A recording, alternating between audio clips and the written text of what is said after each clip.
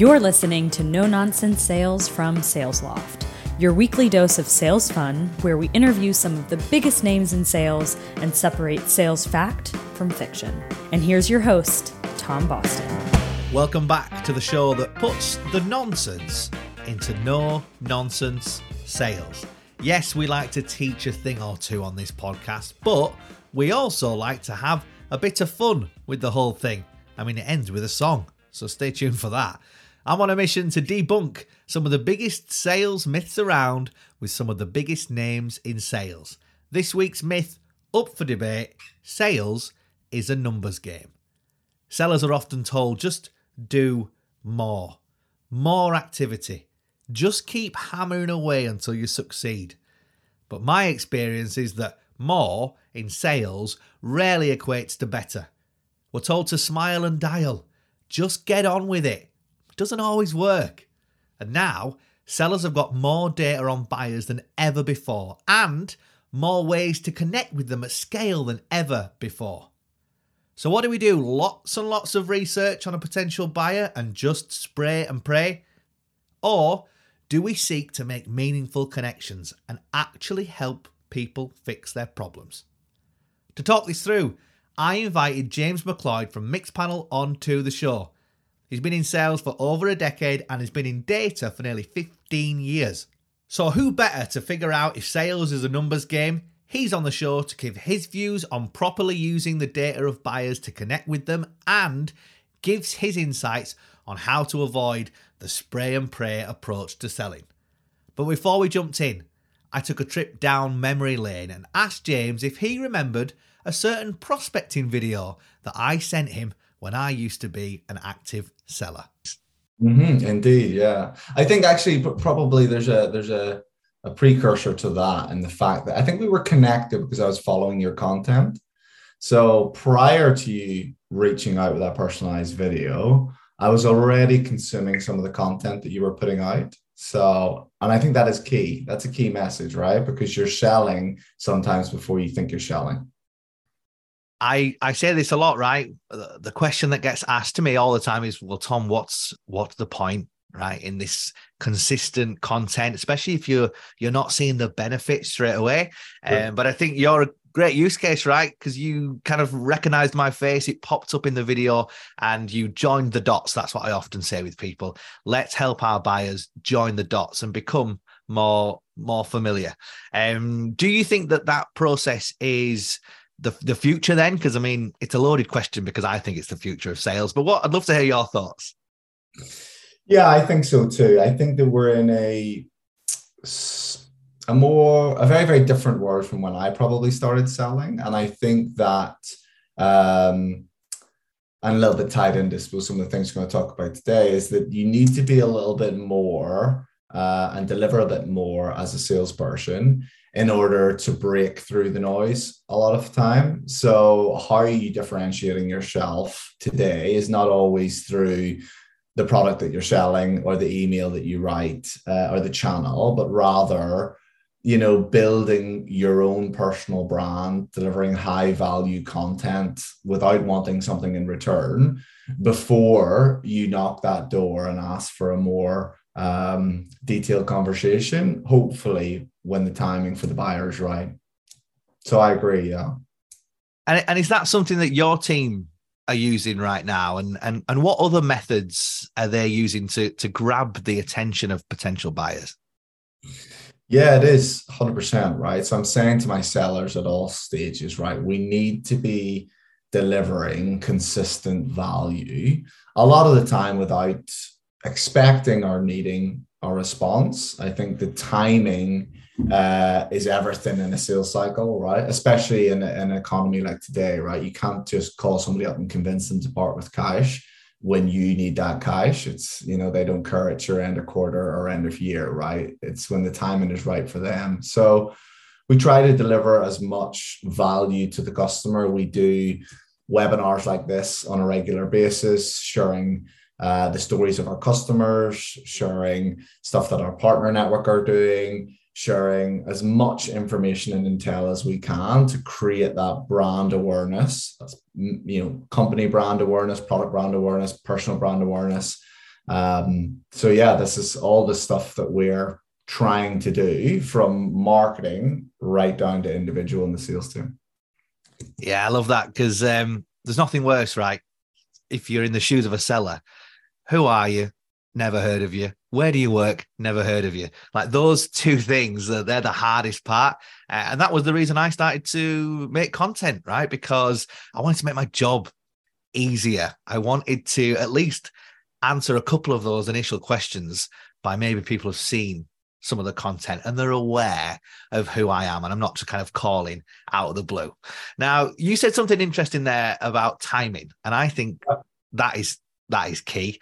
You know, you can have the right products, but if it's not at the right time, you're never going to get that over the line. We were joking before we started recording about recessions and how we've seen a couple in our time. You've been in sales for a while, so what's kept you in sales for so long over that period? Good question. Blind hope. I think for me, I think by nature, I'm a builder, right? I like to build teams. I like to build processes. I like to build businesses. So I see sales as the sort of tip of the spear of that. And I think that, I really enjoy it, right? And I think that you need to build solutions or in times of, downturn or challenges. And then you build bank balances when times are good. So I think that life and work is going to be full of peaks and troughs, and I think that you need to be adaptable. You need to enjoy the process in order to stay the term. And I think that you just take each challenge as it comes. And I like solving challenges. I like building solutions. So I think ultimately sales people are problem solvers, right? It's not easy to, like you said, get someone to part with cash or even convince someone that you are a good fit. That in itself is a problem. So if you don't have a passion for problem solving, how do I navigate this, especially in these trying times, as everybody says, then you are going to struggle. So I think that's key. But you talked about enjoying the process there. What we're talking about today is this myth. We'll find out. We might debunk it. That sales is a numbers game. Sure. What do you think about that? Do you think that salespeople should enjoy the process, or is it just a case of heads down?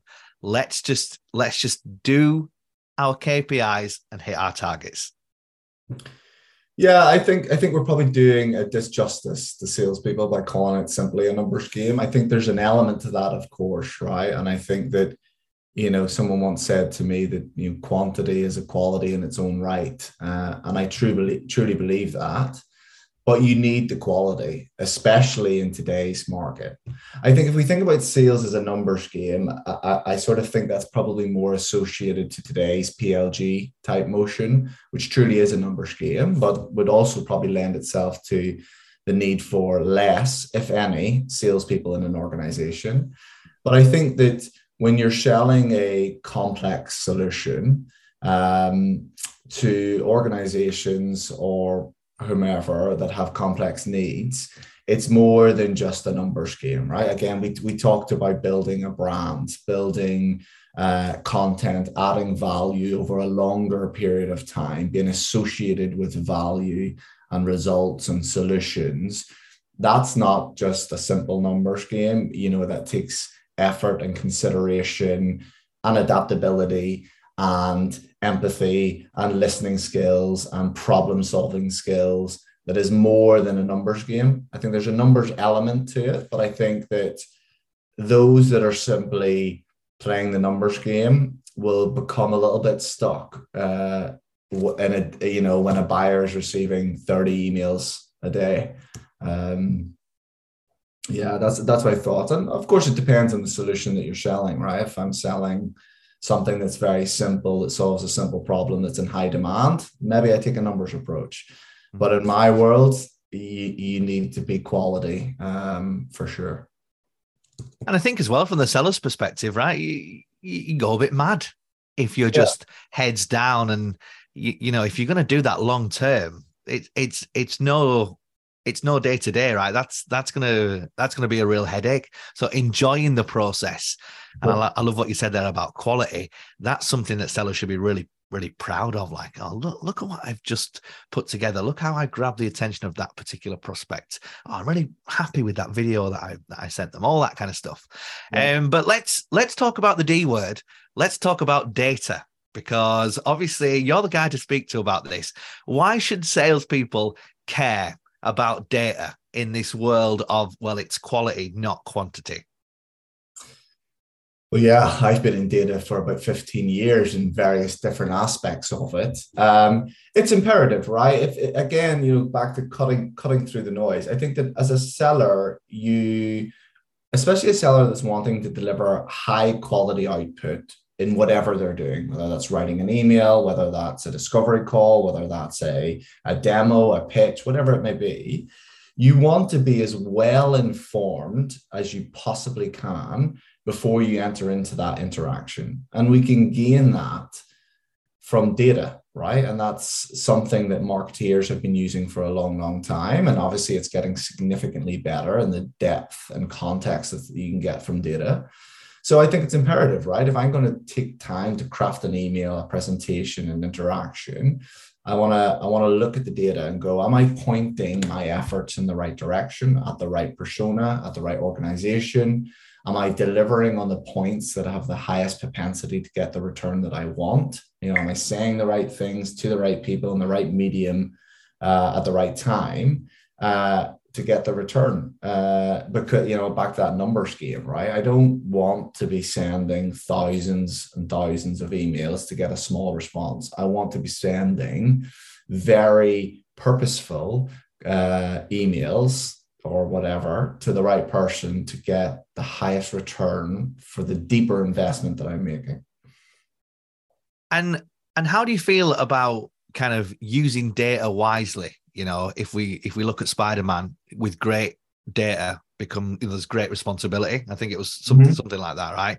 How can you as a seller not come across as someone who maybe knows more about someone's organization than they do?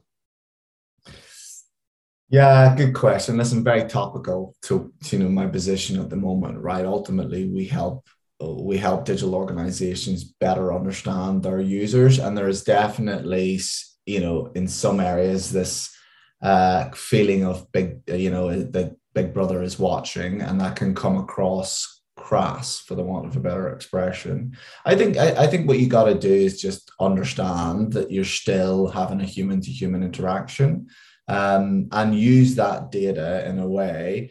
And deliver that information or context in a way that continues to add value. I think I've seen terrible examples of it where it's very clear from the outreach that someone's scraped my LinkedIn. And I say someone loosely, it's probably more likely artificial intelligence, when I see the state of some of the emails I receive, has scraped some stuff off the web about me and my company and my position and sent me a pretty bland email. There's no quicker delete from my inbox than that.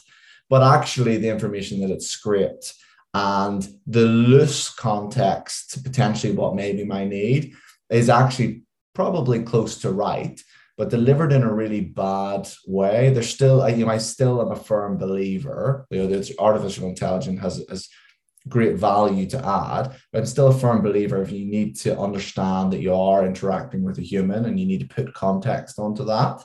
So, I think when I think about data and responsibility around it, I think get the most value by definitely using it. Don't just collect it and not use it. Use it quickly. So don't overanalyze it for days and days and days. Look at the data, gain insight, try something, make a change, apply it, adjust it. But also remember that ultimately you're still interacting with a human in most cases. So humanize the insights and the data that you're gaining, give it real context that matters, and use your intelligence as a seller in this case to use it wisely, right? Don't just pick it up and throw it at a wall. That's my thoughts. I think that what you said there transcends into every aspect of sales. So humanize the data. I would say humanize the prospecting, humanize your brand, humanize the sale, right? And if you can start to get that right, you could have a pile of data insights on a prospect. And actually, if you're not delivering that in a human way, there's no connection and there's going to be no sale. So I love that. And I think that it's a great way to round off the podcast. But sales is a numbers game. Is that fact or fiction? Fiction. I thought that would be the case. But of course, the podcast ends, unfortunately, by me singing a song. Well, it's a classic. It's an absolute classic tune. Maybe shows my age a little bit, although it was probably released before I was born, hopefully. What brought it to mind is it was featured in a movie I recently watched called Belfast. And if you could probably tell by my accent, although it's dulled quite a lot since I've lived in London a long time, is I am from just outside Belfast. I also then, after I was reminded of this song, found myself rather inebriated in a karaoke bar and decided to sing this song. So I thought I would also ask you to sing this song for the viewers. And what is the song that I'm going to be giving a go? But it's Everlasting Love. Oh, well, it is a classic. And I'm going to have to do it sober. So, thoughts I and tell prayers. you what, I am very hopeful that it's better than my rendition of it. And I would probably be certain that it'll be better than my previous rendition. But if we ever get a chance that we're in a karaoke bar, I will definitely duet it with you. I'll hold to that.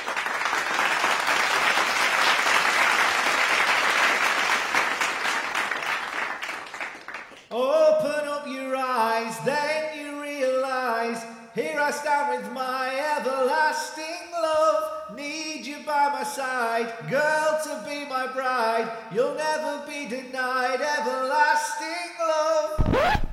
I think I'd started in the wrong key. I think I'd gone too high.